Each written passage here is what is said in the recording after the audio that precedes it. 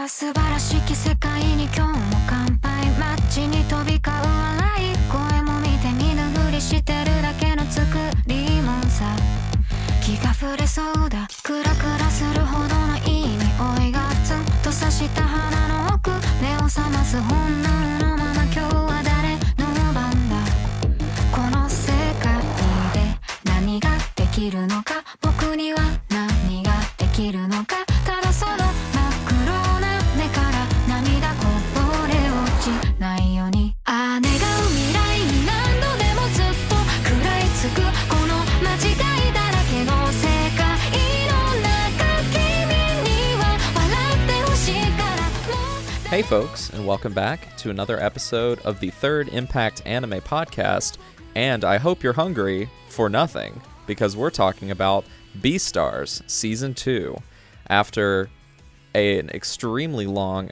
absence of us not covering Beastars since spring of 2020, when the first season came out, and now even Season 2 is a little bit long in the tooth, pun intended. My name is Austin, and I am joined by two fantastic furry co-hosts. Why don't you guys introduce yourselves? It's Tori. Hi, how are you all? And it's Ryan. I'm back. Tori, we haven't had you on the show since Paranoia Agent back in October. And Ryan, you were on sorta, kinda for the Kotatsu Corner episode, but what was the last episode you were actually on here live for? I don't even remember. Honestly don't remember. It's been a minute. It wasn't all the way back in Demon Slayer Season 2, was it? No, because I didn't actually finish Demon Slayer Season 2. I didn't like it. Oh man. Wow. Okay. Well, first off, incorrect. Second off, that makes it even further back. Wow. Anyway, well, I'm very happy to have you both here. Going back and listening to our coverage of Season 1, Bill and Tobias both were on that one, and they are not joining us this time. They just didn't particularly have that much of a strong connection to Season 2, and I guess Bill didn't I guess like we'll talk it. about that. I'm channeling Bill's spirit, actually, so Okay. I'm letting him speak through me. Okay. Well, there will be more than enough time for us to go over that. Yes. I wasn't even on the episode for Season 1 either, even though I did watch it back whenever it came out. Tori, you and I watched it together. So it'll be nice for me to finally, talk about this series a little bit. But before that, I did want to start off with sort of a question for both of you. So earlier this week, there was another fantastic holiday in the anime community known as Discotheque Day, something that comes around every few months or so, where the fine folks over at Discotheque will do a hour to hour and a half long Twitch stream talking about all of their upcoming titles that they are releasing in the calendar year or have just recently licensed or are working on and what have you. And it tends to be a pretty hype thing among sort of niche anime physical media collectors. So I wanted to ask you both, as sort of our opening question, what is the major factors that gets you to buy anime on physical media? I have to really like it. Yeah. Okay. I don't Like- buy... Well, go ahead. You finish your thought. Like, pretty much, I watch a lot of stuff. I don't own that much physical media, in terms of shows. But like Haruhi, I own everything from that. I own Cowboy Bebop, Baccano.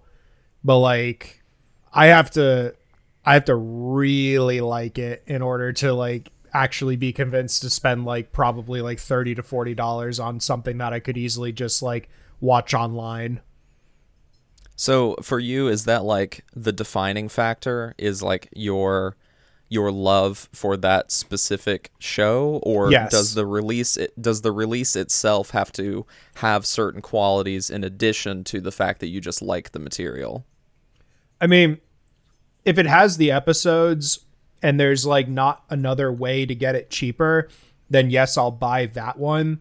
Like if it's like a first release, obviously it's not going to have a ton, but I also don't really like, in the past few years, I've stopped really caring too much about like special editions and whatnot, because I realized they're just big shelf pieces and my shelves are getting crowded now.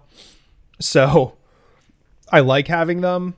I just don't really need them anymore. So as long as it has like a good like dub of the episodes, like the Evangelion one, everybody was complaining because it had the Netflix stuff, and that didn't personally bother me. But something like that, like it has to be something that I want to actively like, I will actively watch, not just like sit on my shelf. Totally. What do you think, Tori? How do you feel about that? Well, I'm not a big rewatcher of things, so personally spending a lot of extra money on movies and TV shows, especially when you can only get certain things as limited editions or just really expensive box sets in general. Like, you know, certain shows I really like are Aniplex only titles, and they only release those in those very expensive Japanese only Blu-rays, and I'm just never gonna fork over the money for those when I literally could just watch those on a streaming service. And like Ryan was saying, my shelf space is running out.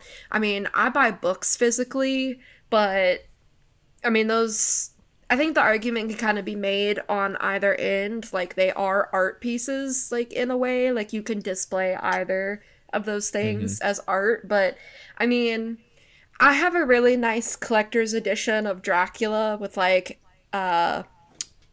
what's that artist's name? Edward Gorey illustrations. Like, to me, that looks a lot better faced out as an art piece than, I don't know, a steelbook edition of Top Gun. I don't know, you know? Yes, notorious anime Top Gun. Right, Yeah, exactly.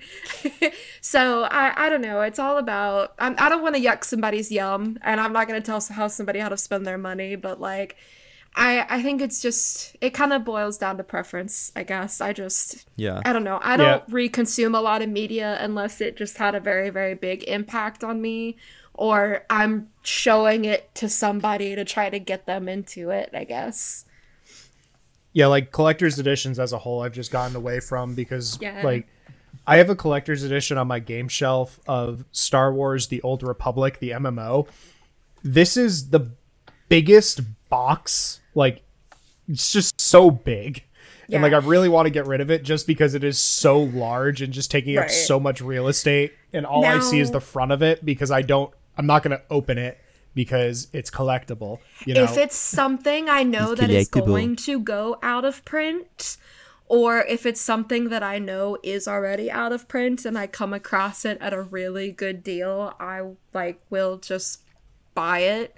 But so much of it now, it's just so many little tchotchkes that I'm never going to really do anything with, you know? Like, I have that really nice, like, Take Your Heart edition of P5, and it's all still in the box. I don't do anything that with one it. I actually did unbox. Yeah. I mean, I Yeah. took the little Morgana out because he needed to be free, but, like, that's about all. Actually, I have the Phantom Thieves edition, which was the one from Royal, and the mask sits on top of the box. Yeah, I You didn't get two that little one. stinkers. I asked you about anime box set, and you both bring up video games. What is wrong with you? Sorry, because I mean- that's the last big, like, collector's edition purchase that I made. I guess because- that actually like answers my my thoughts though, is like there's not much that can really come with like a collector's box set of like any show in general that really entices me because I don't rewatch that much. I'm much more inclined to like replay a game than I am to rewatch a show. Right, Because there are so many shows on my backlog.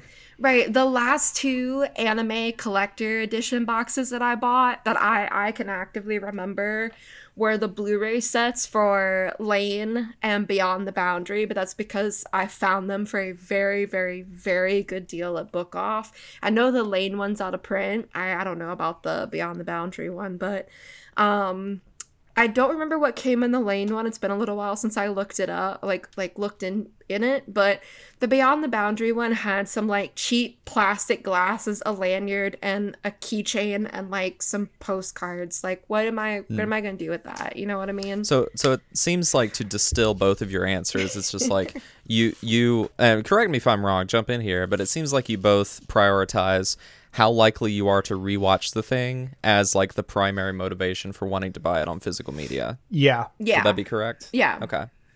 Yeah. I mean, for me, I buy more anime on disc than probably both of you guys combined. Likely. Yes, Likely. it's But true. I mean, I do like to rewatch things every now and again, so I enjoy having that for that reason. But like, there are also some things that I have watched streaming only that I really, really liked that I just don't really see myself purchasing on physical media. Right. And I think most of the time, whenever it comes down to that, is like, well, maybe it's a situation where the physical version isn't particularly affordable, or it's a situation where I feel like I really enjoyed the thing, but I'm not necessarily going to watch it again. Yeah. Like, I don't really necessarily make the decision based on whether or not it's a special edition. Like, I'm a standard edition kind of person most of the time, unless it's very specific, like something like Cowboy Bebop, for example, or Evangelion, or Zombieland Saga, or something that I really love. Like, yeah, I'll probably get the limited edition for that, but not if it's like just chock full of nonsense. Yeah. And I feel like there's certain shows too where it's like, once you already have seen how it played out, even though it's very good, there's kind of like not really a point in going back and rewatching it again. Like, kind of the fun comes from sitting down and getting somebody else to watch it. And at that point, I don't know, I don't feel like I need to buy something like that. Yeah. So, And also at the same time too, like, when it comes to Discotek specifically, I mean, one of the things that they're really known for is really packing their discs full of really interesting ancillary content for all of the titles that they get. Like their release of The Mystery of Mamo, like the Lupin the Third movie. No. Like, it has... listen, when they said Mononoke on Blu-ray, I slapped the card down, okay? Well, yeah, I mean... That was an instant. That's a good example. I think it was like back in October that Discotek announced that they were having Ghost Stories released on Blu-ray. That I honestly almost bought just because it is honestly a really enjoyable watch, and it is difficult to find decent quality of the dub.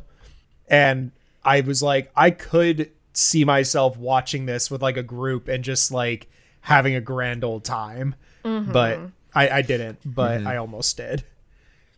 Yeah, and that's kind of what I was going on for. It's like, with The Mystery of Mamo, like, that movie notoriously has like 5 different English dubs.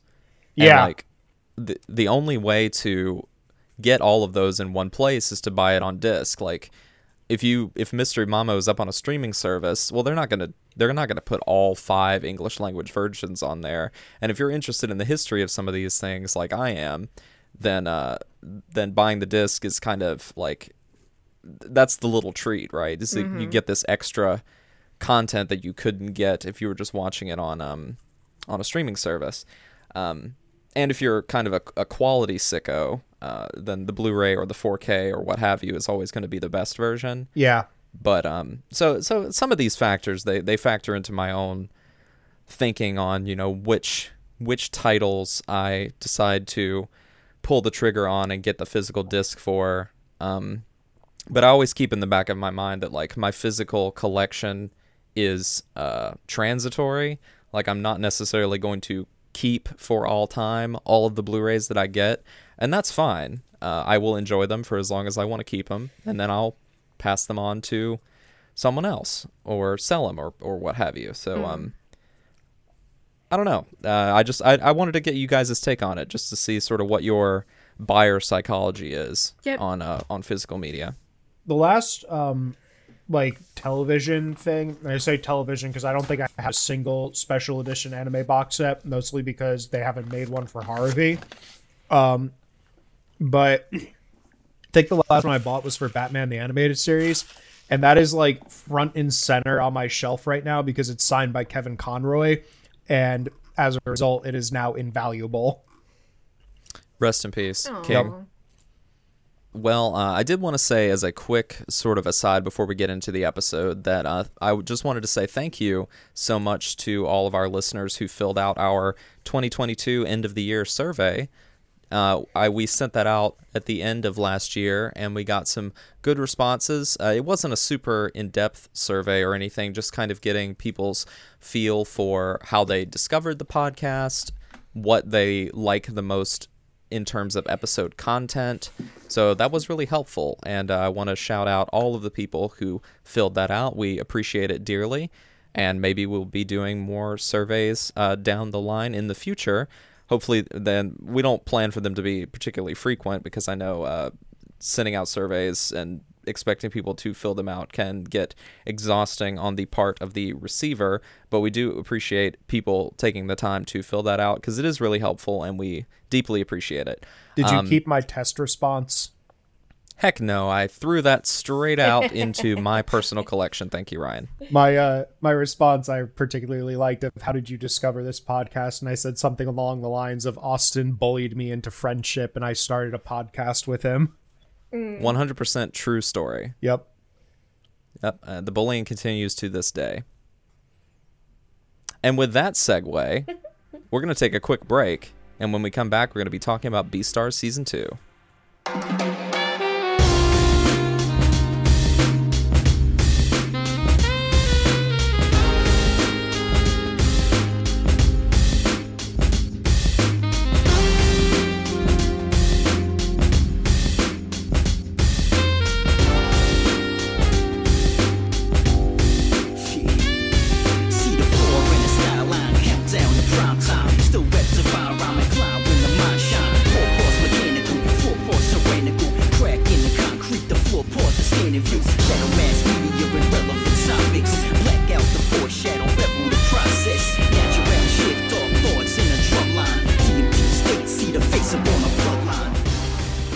Okay, so our show, Beastars, the second season, aired from January until March of 2021, just about 2 years ago from the time of this recording, and it dropped on Netflix in July of 2021.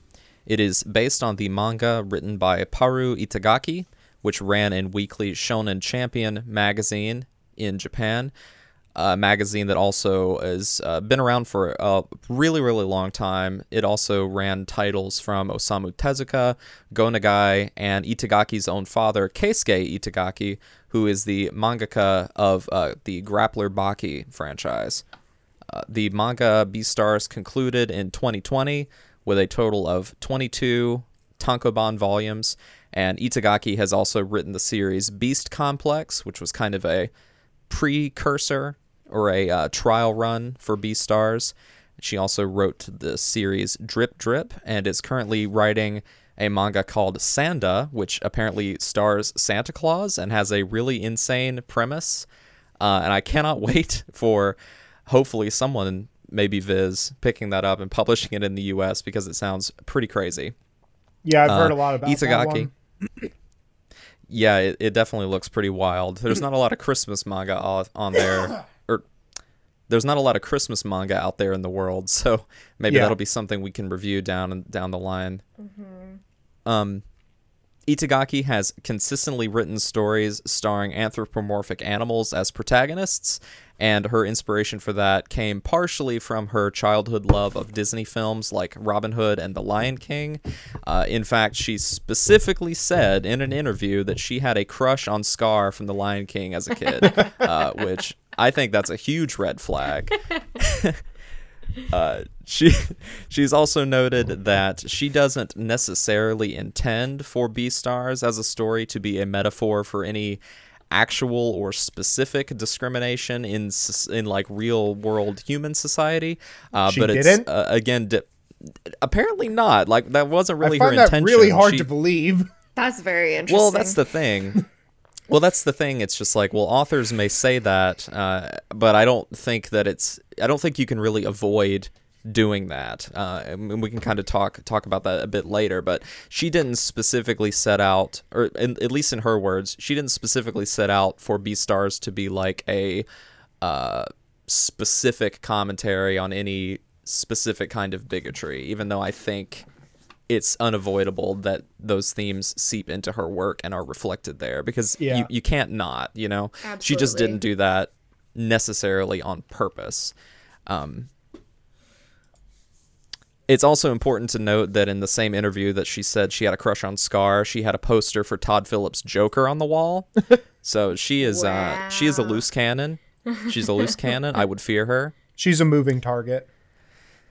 Indeed. Man, it's her world. We're just living in it, truly. Yep. It's her society. Yeah. So the director of the anime is Shinichi Matsumi, and he returns again from season 1 for this season, and he's been directing anime since the 1980s. He was an assistant director on Pom Poko and Porco Rosso for Studio Ghibli, notably 2 anthropomorphic animal-led projects. He also directed 4 episodes of Osamu Dazaki's Dear Brother, and more recently he directed episodes of Rage of Bahamut Genesis and Land of the Lustrous, also with Studio Orange. Nice. He's been a longtime enthusiast of the integration of 2D and 3D animation since his work on Katsuhiro Otomo's Steam Boy back in the early 2000s. And with Beastars, he wanted to create a series where those two things really came together and complemented each other. And we can talk about the visuals in this series later on, but I think that's probably I'm glad you one brought of the that most... up, though, because that is something I wanted to touch on, because it stuck out to me that it's like one of the few that does it like really well. Mm-hmm. Right, and they have a few techniques that they use to sort of accentuate that. And he talks about that in an interview where he said that they did the character animation for Beastars was done through facial motion capture to make the expressions look as true to genuine emotions as they could get. And then they used a variety of rendering techniques to sort of make the 3D models look more like 2D animation through lighting, color, textures, FPS, all that stuff. And it's because he's been so focused on wanting to amplify and perfect, for lack of a better word, this integration of 2D and 3D styles and he's been doing that for decades at this point, is probably why Beastars looks so much better than a lot of its other 3D CG counterparts. So other crew members of note include the scriptwriter Nanami Higuchi, who wrote scripts for a handful of Studio Trigger works, including Brand New Animal, again, very appropriate. The CGI director of the series is Eiji Inomoto, who is also the founder and CEO of Studio Orange. So he's not only the guy that runs the books, he's also on the ground in there doing animation as well, which is pretty neat. That is very and surprising, unique. Honestly. Unusual. Unusual. Yeah, it is pretty unusual. And likewise, I did want to note that apparently legendary 90s action anime director Yoshiaki Kawajiri did the storyboards for episode 10. Folks would probably know him as being the director of things like Vampire Hunter D and Demon City Shinjuku and Ninja Scroll, and that one episode, or that one segment of Gotham Knight that he didn't appreciate all the executive meddling for, so he made them take his name off of it. Oh, jeez. I'll be honest. It was the one... What was episode 10? I binged these. I don't remember episode to episode. I don't... what was episode 10? Give me just a second. Oh, episode 10 was the one where Riz and Legoshi fight in the shower room. The first time? Yeah, the first time. That makes sense. Yep. So, yeah, but the Gotham Knight segment that he did was the one with Deathstroke. Ooh, I love that one. Yep. Arguably people's favorite out of the lot. Yeah. So that's basically all the notes I wanted to give on the production team, but I'll toss it over to Tori. If you could sort of, in our last episode back in 2020, you guys can go listen to that now if you want. We did the Japanese and English cast breakdown for most of the primary characters, but there are a few that are unique to this season that we wanted to highlight that we didn't get to in that episode. So, Tori, tell us who are playing some of our principal side characters in this season. Yeah, so I would say these are probably like the 3 that are most important in this season. So we have Pina, who was the sheep that showed up, the very beautiful sheep. He was voiced by Yuki Kaji in Japanese, who you might know as Todoroki in My Hero Academia, Eren Yeager in Attack on Titan, which I've only ever seen Beastars in English, watched Beastars in English, but when I saw that, it made perfect sense. It's the exact type of character that Yuki Kaji would voice. And then in English, Peanut is voiced by Kaylee McKee. She's a relative up-and-comer. She was Yuta in Jujutsu Kaisen 0 and Testament in Guilty Gear Strive. And then there is Ibuki, and he is the Lion Shishigumi leader. In Japanese, he is voiced by Titan Kuzunoki, who was Rude in Advent Children and the Final Fantasy VII Remake. He's also the Japanese dub voice for Jamie Foxx, Dwayne Johnson, and Dave Bautista. Totally checks out. Yes, exactly. I didn't realize that they had like a set person just for like any given actor. Yes. Most of the time they do. Yes. Like one actor will play the dub voice for the same actor in multiple projects. It's not always true because sometimes, you know, people retire or they die or whatever, but Sure. Yeah. And then in English, Ibuki is voiced in English by James Mathis III, who's also a relative newcomer to anime, but has played Black Panther in a number of Marvel projects, including Ultimate Alliance 3, Marvel vs. Capcom Infinite, and also plays characters in Baki and Godzilla Singular Point. And then Riz, who is the big bear, is voiced by Hiroshi Shirakuma, which is really funny. That is really funny, isn't it? Yes. That his last name is Shirakuma. Yes. He has done various characters across the Gundam and Case Closed franchise, among many other roles. In English, Riz is voiced by Patrick Seitz. That's how you say that, right?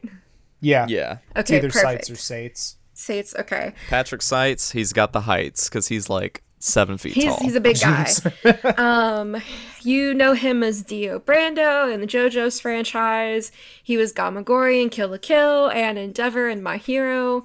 Very accomplished in the dubbing world as an ADR director and a script writer. Also, it might have been because I was up very, very late at night and I have the stupid humor of a 15-year-old boy, but I could not stop thinking of the Riz meme every time they said his name or he said his own name. And it just made it impossible to get through like the last couple of episodes for me.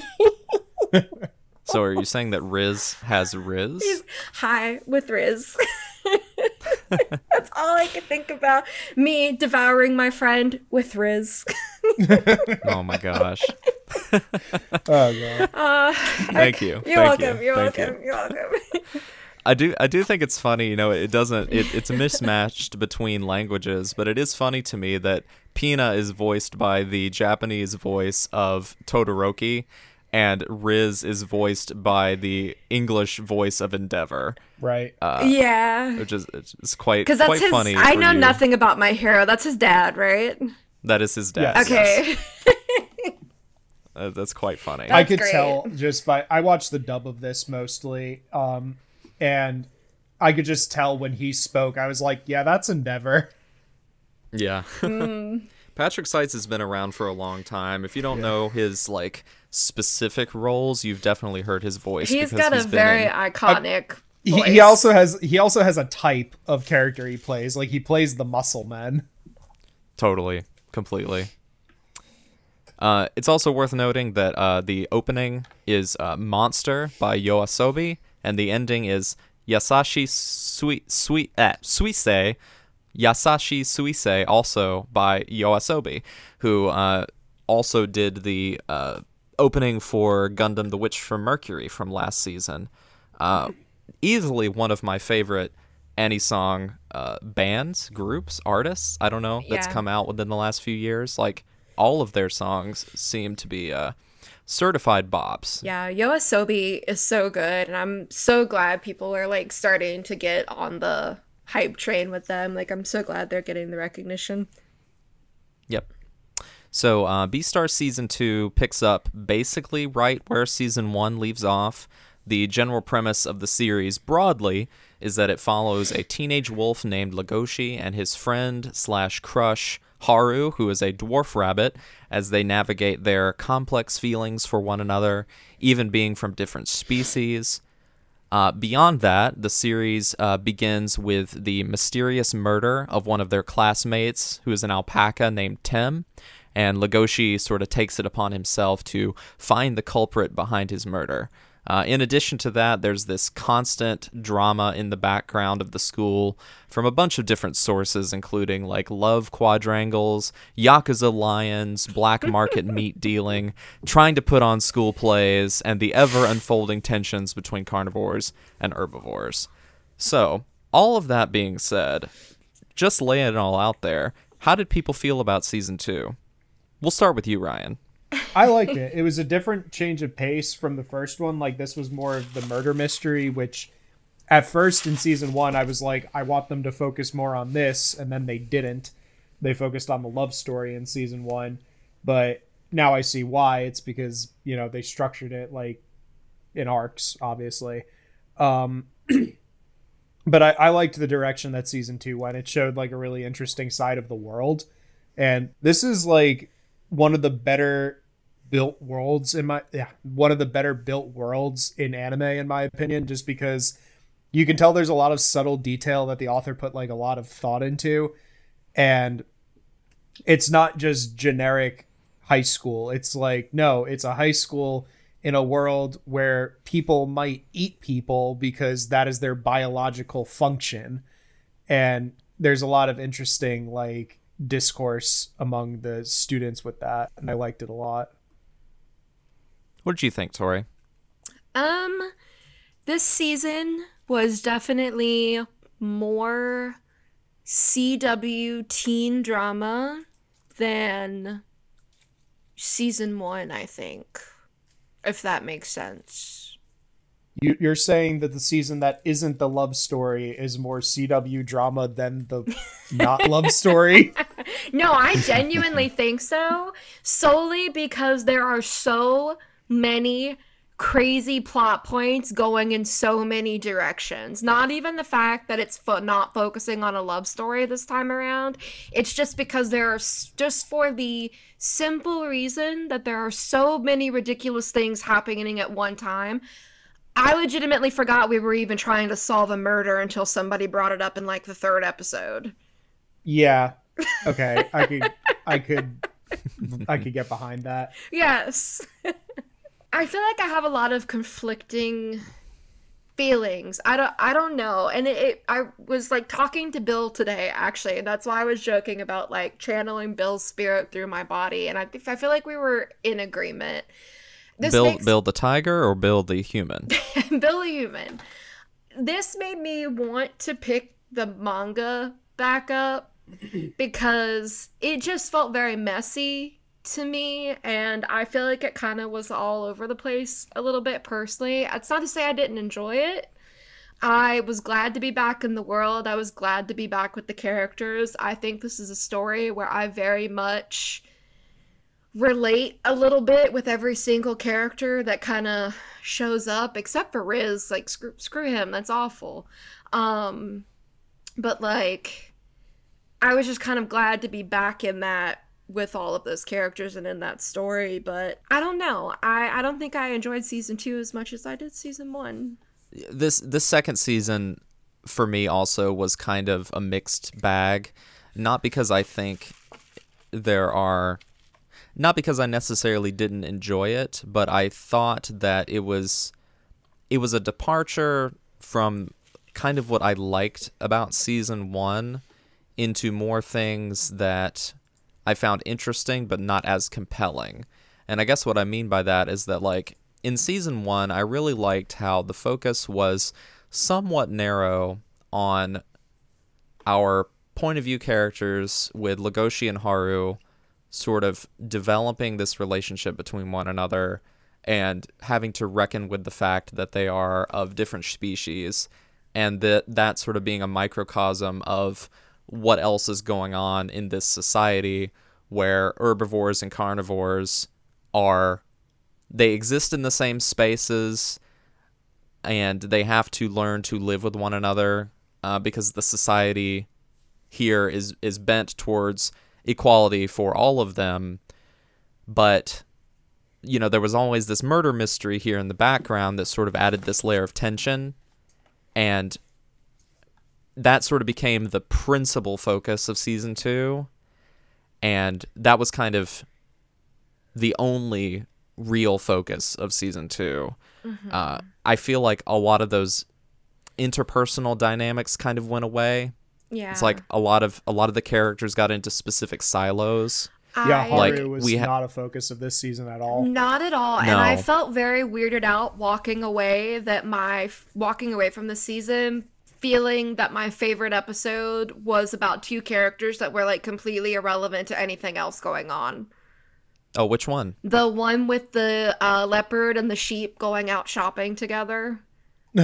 Yeah, it was a lot of stuff like that I feel like was in season 1 that I missed in season 2 because it just got so much more narrow with each individual character sort of being in these silos where, we have, what's going on with Louis and him being the new boss of the Shishigumi. Yeah. And sort of that going on over here. And then we have Legoshi trying to solve this mystery and training with Gohim over here. And then we have all of the developments with Riz going on over here. And then all the stuff with Pina kind of going on over here. And it felt like the interplay wasn't as strong as I wanted it to be. It came together sort of more so in the end whenever all these storylines converged. But then it just kind of left me feeling a little bit empty because there were so many other characters that we really didn't see very much of in this story. Whereas they focused so much time on Haru in season 1, it seems like they were looking for excuses to bring her back in season 2 rather than really weaving her into this narrative. She just felt very sidelined. Yeah, she was definitely an afterthought in this season. Yeah, which is kind of a shame because I feel like maybe some of these issues could be fixed if we had kind of weaved together more of the content from season 2 back into season 1. Maybe if there was more of a firm focus on the murder mystery during what was going on in season 1. Maybe that would have felt a little bit better so that it didn't quite feel so siloed. Yeah. Maybe, I'm not sure. And then, like, my least favorite thing happened where he was like, I'm insecure. Do you still care about Louis? Oh, you hesitated for 5 milliseconds too long?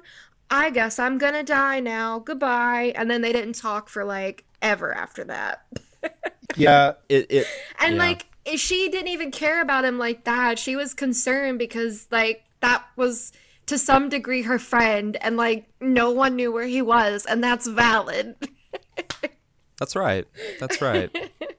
So I feel like we're and I'm not trying to say that I think he's like awful or whatever, but we are so predisposed to sympathize a lot with Legoshi in the story overall that I feel like sometimes the story sort of fails to point out that like he's got some issues going on. Like the way that he acts about Haru, like trying to constantly protect her and sort of control her life, is really not great. It's not particularly noble. Like, I guess it is in the sense that he wants her to be safe, but it's also weird that he seems to really not care much about her autonomy. no, not at all.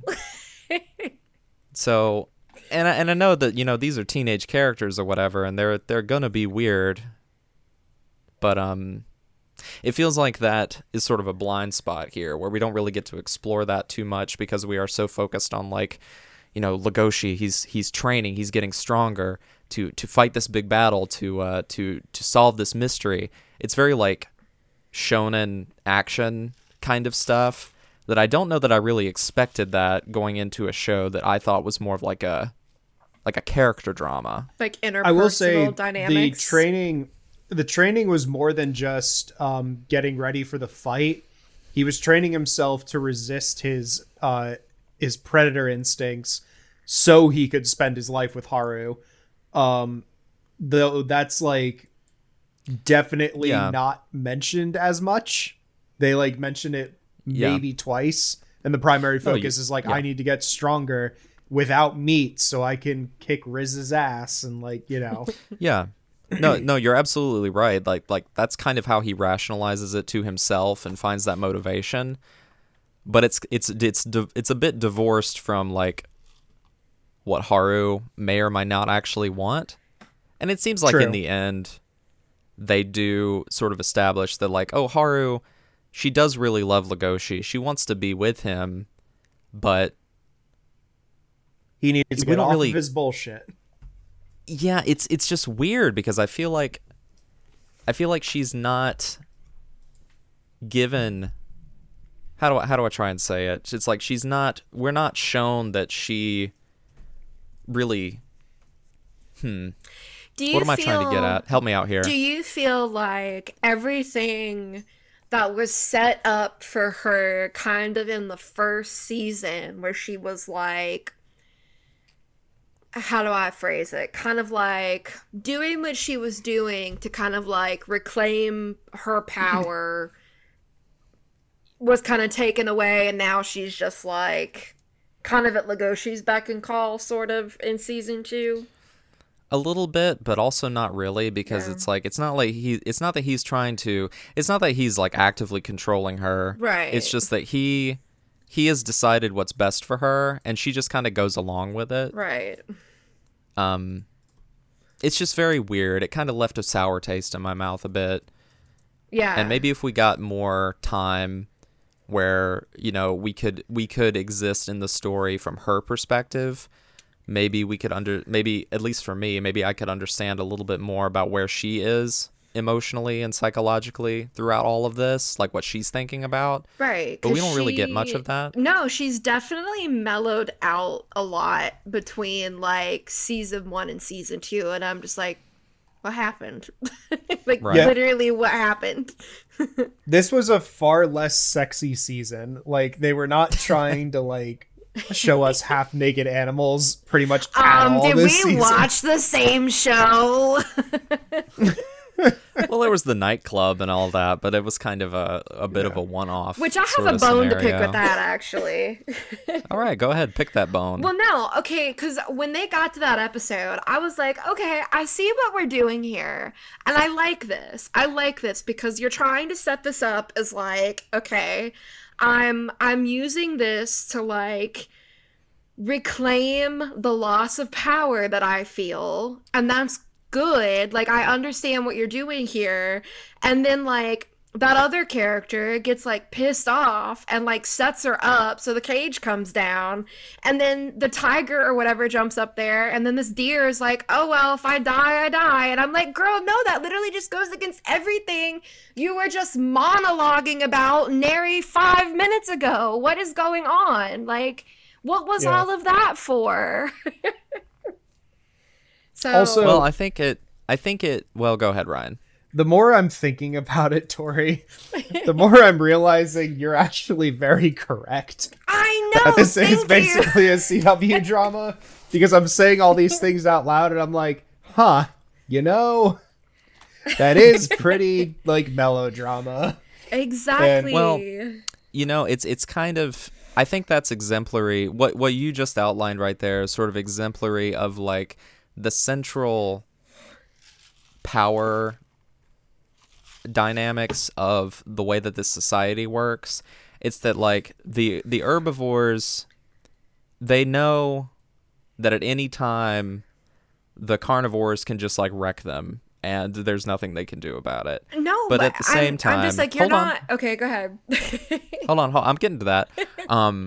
But at the same time, the central tension is that, like, well, they're just as valid of individuals with their own desires as the carnivores are, and they want to act on that. They want to seek that power for themselves, but it's kind of ultimately tragic because they know that, like, despite them trying to do that, they're still going to be, quote-unquote, weaker than the carnivores at the end of the day. So there's this sort of like acceptance of fate in that regard, despite all of that. And you see that in Louis as well. Yeah, but Like- it was just like an immediate giving up. It wasn't even like Yeah. a I'm trying to fight back. Like this whole monologue was set up like yes, I know I'm going to die, but I will fight back. And then but I mean, you know, that does happen in that moment. I empathize with that. Like people always go like, "Oh, you know, I know what I would do if somebody attacked me," but that's not always what happens. So,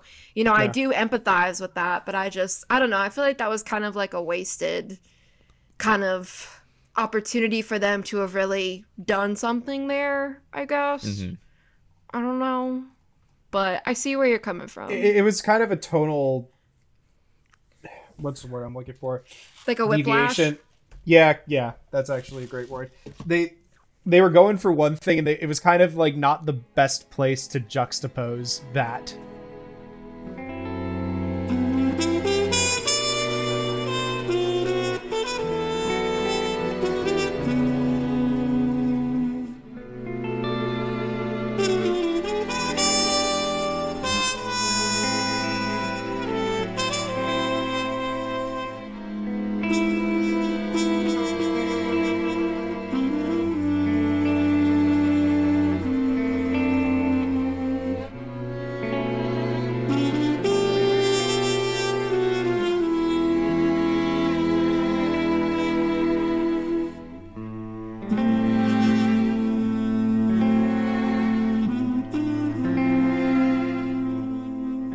But also, there is some power in accepting your death and just being okay with it.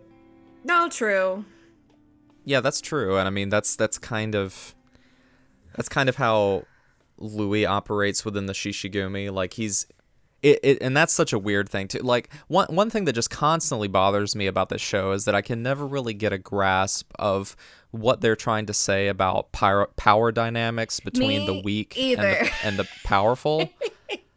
Because it's so difficult to really apply like human values to these animal characters that are sort of equal parts human beings, for lack of a better word, but they're also animals. And I Right. think in the things that Itagaki has said in interviews is that like that is sort of the central tension that she likes to play with in this story, generally speaking. And I guess the fact that it is really messy is kind of fair because, you know, if animals, being animals, you know, had the same sort of societal structure that human beings do, where there would be a lot of really awkward tensions in that society. Right. So I guess in a way, I mean, she's exemplifying that pretty perfectly, but it's also really difficult for me as an audience member to be like, I don't really know what we're supposed to take away from some of these scenes. Like, it's really difficult to put myself in these shoes. Yeah. And then you have frickin' Juno coming in being like, actually, segregation might not be that bad, guys. Yeah, that was a thing that happened. Yeah. I know. And I was just like, what is going on? Like, I think I had to See- like rewind that for just a second. And Well, Juno just kind of wanted Legoshi all to herself and hated Haru because I hate Juno so bad. Every time I think she's done something to like redeem herself, I'm just like, girl, why? yeah. I But that's the don't. thing too. It's just like me thinking in my story structure brain. It's just like, well, okay, so but society at large has decided that they don't really think it's that big of a deal that carnivores and herbivores sort of exist in harmony because clearly Well, no, because the that other seems animals to work most of the time. Right, and the other animals were talking in the background of like, oh, well, what's it matter? Like, why are they going to separate our schools? Because it's not like we're not going to go, you know, outside of school and go into town and not be back together Immediately anyway. surrounded, yeah. Right. Right, exactly. So I'm just like, this seems like a very bizarre decision for the school to make that is like counter to the lesson that you want your students to learn, that you guys can live in harmony. To me, it seemed mean, like an accountability thing, because Yeah, they were we've like, all- well, we've if it doesn't happen on our school grounds, who cares if it happens like out in a restaurant or something? Yeah, we've all been like subject to like just stupid crap like that. Somebody tries to cover their own ass and like just puts in some like rule so they're not liable. Like it doesn't Right. actually help at all. It's just covering themselves. Like it's symbolic, if anything. Right. Maybe, yeah. and I understand that, but if that were the case, I wish they would have told us that.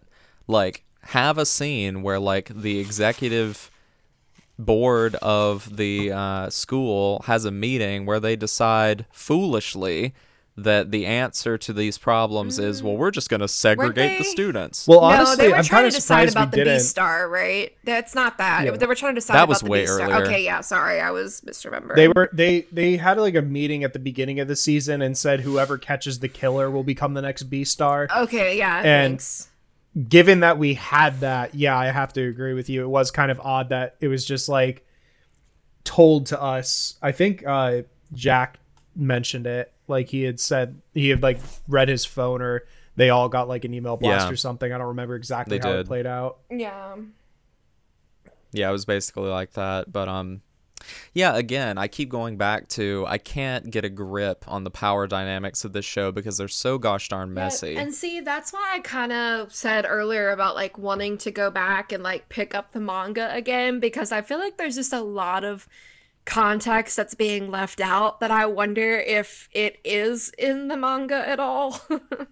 Well, Yeah. maybe, but I think just by the nature of this story and the nature of the fact that this is animals, to flatten it, kind of like animals living in human society, it's just like, well, yeah, that is really difficult to write, I guess. Right. You mentioned power dynamics, though. I think the greatest example of like the power dynamic, I'm going to use the animals because I do not remember their names, was when the panther ripped off the aardvark's arm like completely Yeah. by accident. Oh yeah. Yeah. Because And- it's like Tao or something. Yeah, I can't remember. Oh, it's okay. But like basically you just kind of realize in that like entire episode, oh, this is the world that herbivores live in forever. Like they're just constantly at risk of being manhandled too hard and becoming like crippled because somebody Right. accidentally ripped off their arm. Like I thought that was probably the best illustrator because it came out of nowhere as well. Like they were just like doing drama club stuff and then all of a sudden scream and somebody's holding an arm. Right, right. So I guess in that regard too, I mean, we can sort of pivot and we can talk about Riz. So Riz the bear is revealed to be the Tim's murderer Yes. the whole time, and he's been a character that in season 1 was kind of in the background. Season 2 we get a little bit more from him, and then they basically lay it all out there of like, oh yeah, he is the one who killed Tim. And they show us sort of the context of what went on that night and what he did to sort of cope with the fact that he did this ostensibly to his friend. Yeah. So what did we think of all that? That was a lot. I thought it was very obvious when they started like giving him speaking lines like often. I was like, oh, you're a big guy, and the guy that attacked Legoshi was pretty big, so it's pretty obviously this guy right here. Yeah, they were kind of teeing it up, which is I think a good idea to sort of tee something like that up rather than being like, oh, it was this guy in the background the whole time, because that would I think it's just kind of a symptom of the fact that I've watched a lot of television and movies that it's like very hard to surprise me because everything's been done already. totally. But it would have been too easy if it was someone like Bill. Right. Yeah. I mean, yeah, it was set up. I don't know, I didn't feel one way about it. I didn't feel one too strong. Ooh, words, hold on. They are hard. I know. I did not feel too strongly about it one way or another. I was just like I said, I completely forgot that that's what we were even doing until they had brought it up again. And there someone was like, oh yeah, Tem's murder. And I was like, oh yeah, the alpaca, he was killed. And then somehow we got on to like bear suppressant drugs. And I will say, though, that is real. Listen, people, if you are on medication and you think you're doing better, that is because the medication is working. Do not stop taking it. Yeah. Or you will eat your friends. Well, his was right. like, his wasn't even like an urge thing. It was literally muscle suppressant. Yes. So he didn't accidentally murder somebody because he's a bear. Exactly. Like, that's not even that instance of, oh, I don't need it because I can mentally suppress my muscles. No, you can't. No. And that was weird for me too, because like, well, what makes bears so special? Like, why don't tigers and cheetahs and wolves have to take this stuff? It's very weird. Or like rhinos or something. Yeah. What's the one that's There ain't like no gosh darn rhinos in this show. Hippos or something that once they get going, they are like really. They're like deadly. Yeah. Anyway, that's a completely different conversation. But Yes. it was really sad, kind of when they revealed that, because like he seemed to be hallucinating and like misremembering and just kind of like in and out of psychosis. And I'm like, oh man, what really happened? Because like you see that scene of Tem being like, oh man, all you carnivores are the same. And I'm like, okay, is that what really happened? But then you also see that scene of like, oh man, Riz, I accept you no matter what. And then like he eats him. And then, so what really happened? I don't know. And it's just really sad to think about. So I thought that was a good reveal, because it like kind of got you thinking about like, well, is he just delusional, or like what really happened? So I found Riz to be very sort of compelling as the type of character who, you know, he comes around at the end and sort of has a revelation, but he's one of those characters where like, you know, he did something like so like horrible that he knows is like horrible. Yeah. But like he found a way to sort of think around it. Yes. To allow him to just keep going. Like, and what an interesting perspective to sort of stand up against Legoshi. And I know they both have their unique issues with their perspective, but you know, the contrast between the way that they both thought about, you know, the relationships between carnivores and herbivores and how those can manifest is sort of like their central conflict here. Mm-hmm. It's not necessarily about Legoshi trying to get revenge for Tem's death. It's about, well, they fundamentally think differently about the way that carnivores and herbivores should interact with each other, or the way that they even have the capacity to interact with one another. Because as Riz said multiple times, he was just like, well, the most pure form of carnivore and herbivore interaction is when a carnivore eats an herbivore, and then they sort of become one. Whereas Legoshi's just like, nah, dude, like, don't you realize that that's like actually awful, and like it robs them of their, you know, their precious life that they're just as entitled to as you are. And so his response to it is love, and Riz just thinks that that's silly, like it's incomprehensible to him. That scene where Legoshi and Gohin are like out in the woods, and Legoshi's like, I'm gonna eat this bug, and then he goes into that whole downward spiral of like, God, how selfish am I to think that, you know, something as small as a bug doesn't deserve life, and I'm gonna eat it and savor it. And I'm like, oh my God, are we on the menu right now? This is a pro-vegan propaganda. I know. No, I just thought that was really great, because, I mean, he's right. You should cherish everything. Yes. Even bugs are deserving of life.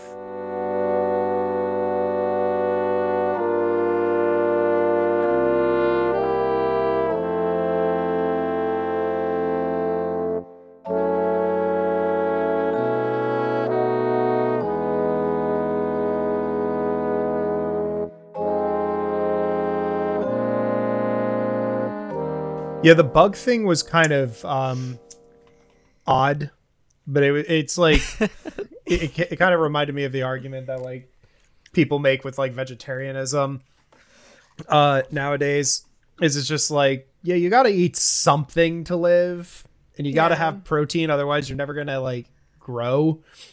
So it's like I feel like Legoshi pretty much is just like that in like wolf form. You can Right, but respectfully eat animals. It's Yeah, it's just exactly. so much more. It's just so much more real. And again, this is part of the central, I guess, fun of sort of exploring this type of world. It's just like, well, that central tension is like makes up every single relationship in this world. Yeah. You know. I had like a kind of they can't get away from it. I had like a kind of gross thought also about like this world is that like everyone dies regardless. If people really like need to eat meat, why don't they just eat people like after they've passed? Like they're not murdering them then. It's like It You know, with it reminds me of a book I read last year where supposedly animals became poisonous to people and they couldn't eat them anymore. So they started breeding humans specifically to be harvested as meat. so Well, it became a farm. Yeah. you bring up an interesting idea that I think would be worth exploring within the moral framework of this series. Yeah. But no one's brought it up yet, so maybe they will. Yeah. You should write to her. I will. Like that's the thing, and it's like it's probably like a respect for the dead type deal, frankly. Probably. But like, Well, that just seems like an easy solution. Like donate your body to the conveyor belt or something. Like, yeah, that could be like an interesting like moral philosophy discussion of this series. Right. right. Totally a thing that I would conceivably see as being a thing they would talk about, but they just don't get to it. And again, I really do respect Itagaki for basically being like, I want to try my hardest to write a story about animals interacting with one another as if they were humans, but also at the same time still animals, and seeing how that would work out. But that doesn't mean that it's not like frustrating as it goes along, because it's so difficult to parse out these. It raises it's so many it's all questions. so gray. Just so many questions. Right. So many questions. Because I just got reminded of that scene where they've got that one animal chained up and they bring that one man in there and then they cut off the chained up animal's genitals, and I'm just like, what did we accomplish there? Well, that was to that was And to Ryan, show. you said this wasn't a sexy show. Come on. Hey, I'm not that kink was- shaming. That was to show Louis that the Shishigumi is real cool, guys. Oh my god, and then the one guy covers his eyes. Yeah. That cracked me up. Didn't Louis specifically make a point in that scene of like, I can't close my eyes or they'll probably kill me? No, he said, Right. I think he said something like, what are you, my dad? And then, I mean, he maybe said that too, but I remember him saying, like, what are you, my dad? Gotcha. Yeah. So I guess, we mentioned Louis a few times, and, he's sort of a central character in season 1 pretty significantly. Like, he's kind of an antagonistic force to Legoshi within the school context. But in season 2, So I think what they did with the idea of a deer taking over the lion Yakuza and sort of what that can mean for the power of the Shishigumi to exert over other communities, and it seemed like they were kind of doing it as like an olive branch to maybe not quite be so publicly disliked, but I don't really know how that was supposed to work. I also Didn't they don't say know something exactly about how that? a high schooler. Well, one, he just murdered their boss, which power move, more power to you, buddy. But also, I don't really see how that led to them being like, yo, you killed our boss. You are now the boss. Like, maybe that's Well, just that's in not the a- code or whatever, but it didn't Yeah. seem like that's the direction they were kind of wanting to go with him at first. I feel like in some places that's just how it works, right? Like you Right, but they were like powerful enough actively to like kill ready. Right, but they were head. actively ready to murder him for killing the head. Yeah.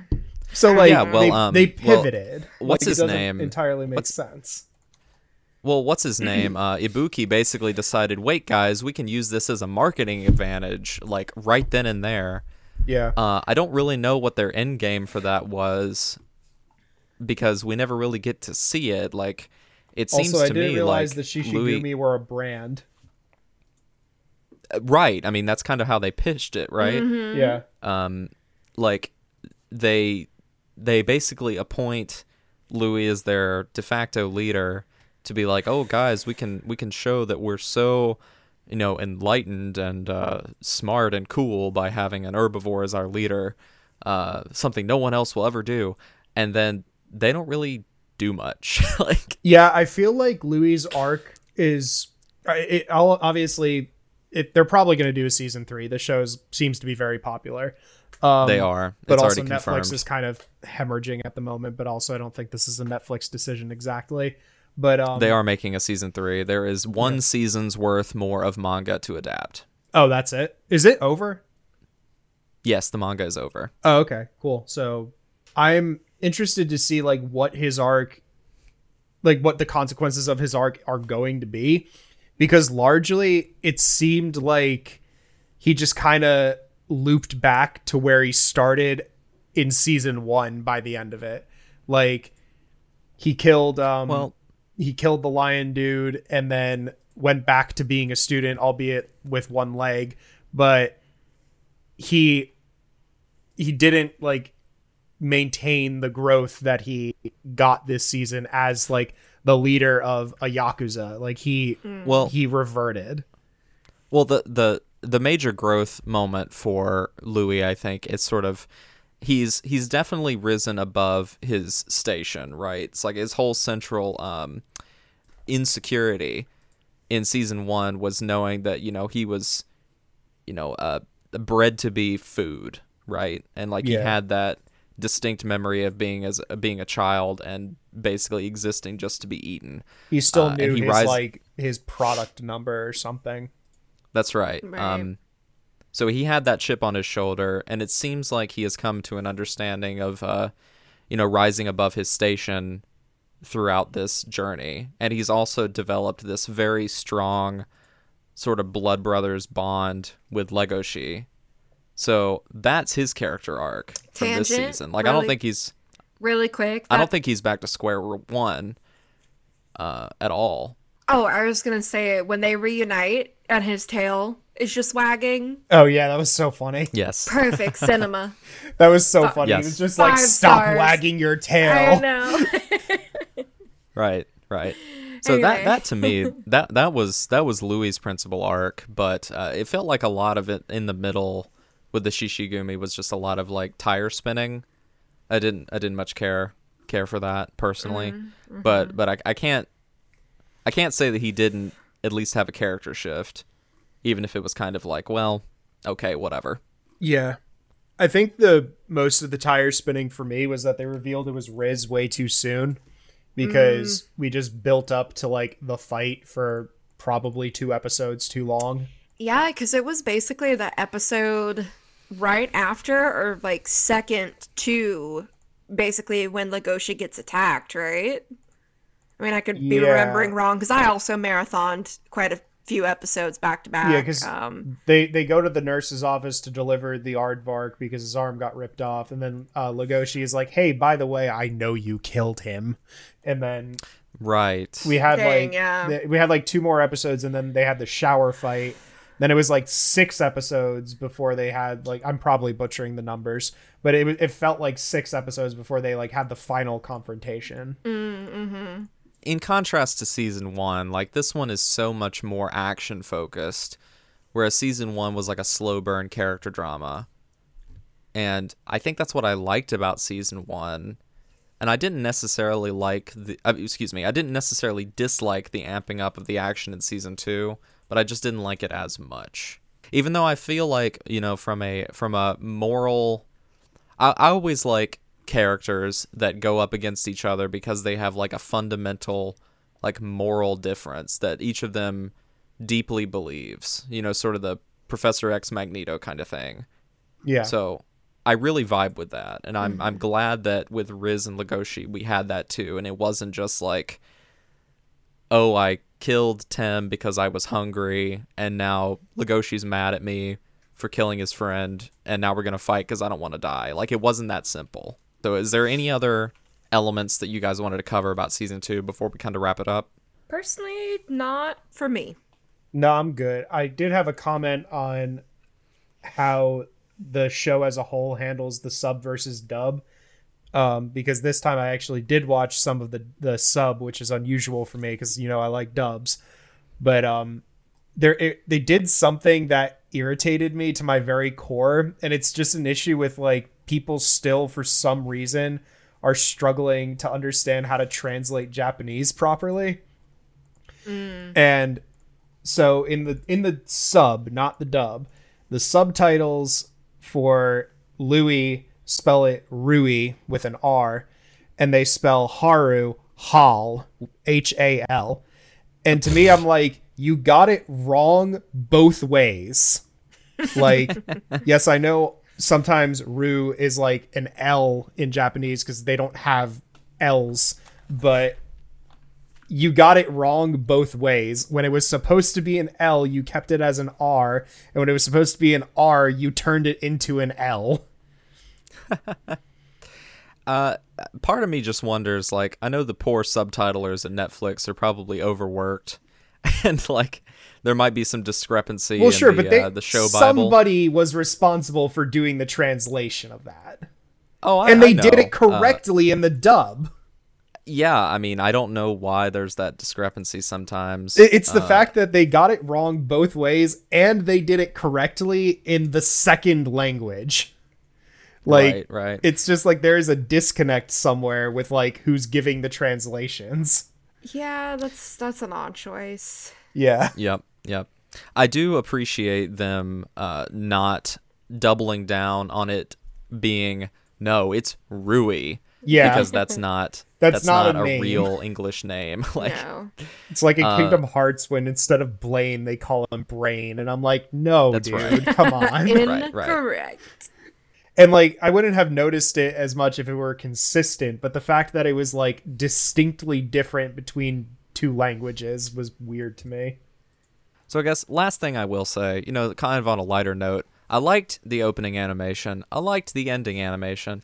But man, what a massive downgrade from that beautiful stop motion opening from season 1. Please don't remind me. Please don't. I don't remind really me. think I don't really think that was like possible to kind of match because it was just so good. It was really great. Yeah. Really, really great. So like, I guess stop motion was just so charming, and the song was fantastic, and everyone was like, dude, this is amazing. And I was like, unless they do that again, 1, it wouldn't have the same magic, and 2, like, I didn't really expect them to, frankly. Yeah. Totally. So what do you think, guys? Are we here for season 3? Are we excited to see what happens next? I'm still interested, yeah. For me, I'm certainly far less interested in seeing the rest of the story than I was at the end of season 1, because if a lot of my problems of season 2 continue, I feel like it's ultimately just going to kind of be a bit of a shrug for me. But, you know, if the people demand it, we will review season 3 and I'll be there. What do you think, Tori? I definitely will keep watching.